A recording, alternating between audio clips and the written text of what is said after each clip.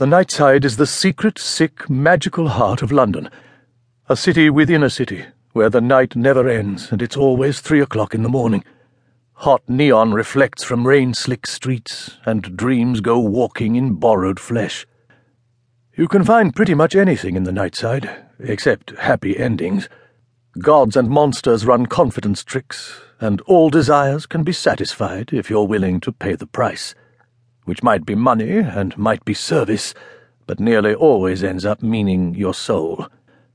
The Nightside, where the sun never shows its face, because if it did, someone would probably try to steal it. When you've nowhere else to go, the Nightside will take you in. Trust no one, including yourself, and you might get out alive again. Some of us work there for our sins, or absolution, or atonement. It's that kind of place. Larry, what's wrong? The sharp, whispered voice pulled me up out of a bad dream. Something about running in the rain, running from something awful. I sat up in bed, looked around, and didn't know where I was. It wasn't my bedroom. Harsh neon light flickered red and green through the slats of the closed shutters, intermittently revealing a dark, dusty room with cheap and nasty furniture. There was nobody else there, but the words still rang in my ears. I sat on the edge of the bed, trying to remember my dream, but it was already fading. I was fully dressed, and there were no bed sheets. I still had my shoes on. I had no idea what day it was. I got up and turned on the bedside light. The room wasn't improved by being seen clearly, but at least I knew where I was. An old safe house in one of the seedier areas of the Nightside. A refuge I hadn't had to use in years.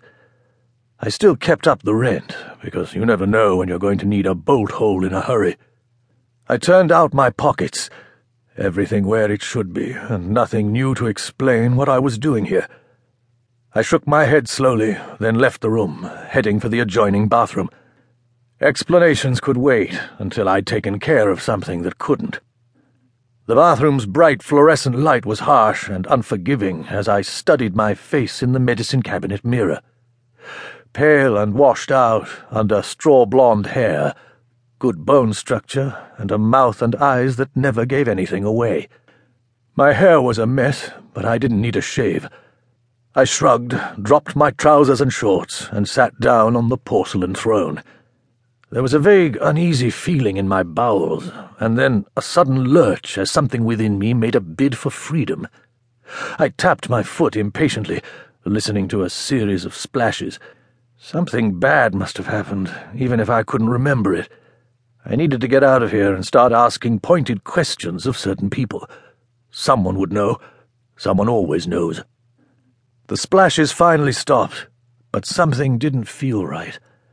I got up, turned around, and looked down into the bowl. It was full of maggots, curling and twisting and squirming.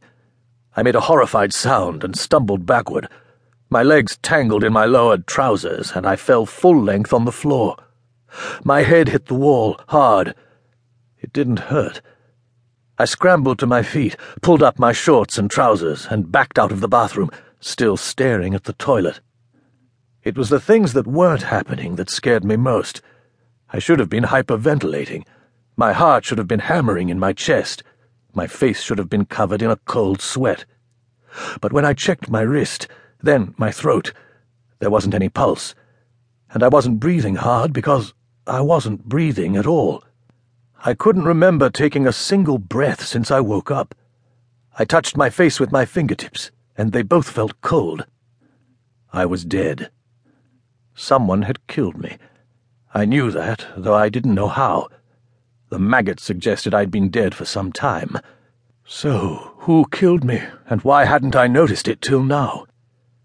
My name's Larry Oblivion, and with a name like that I pretty much had to be a private investigator.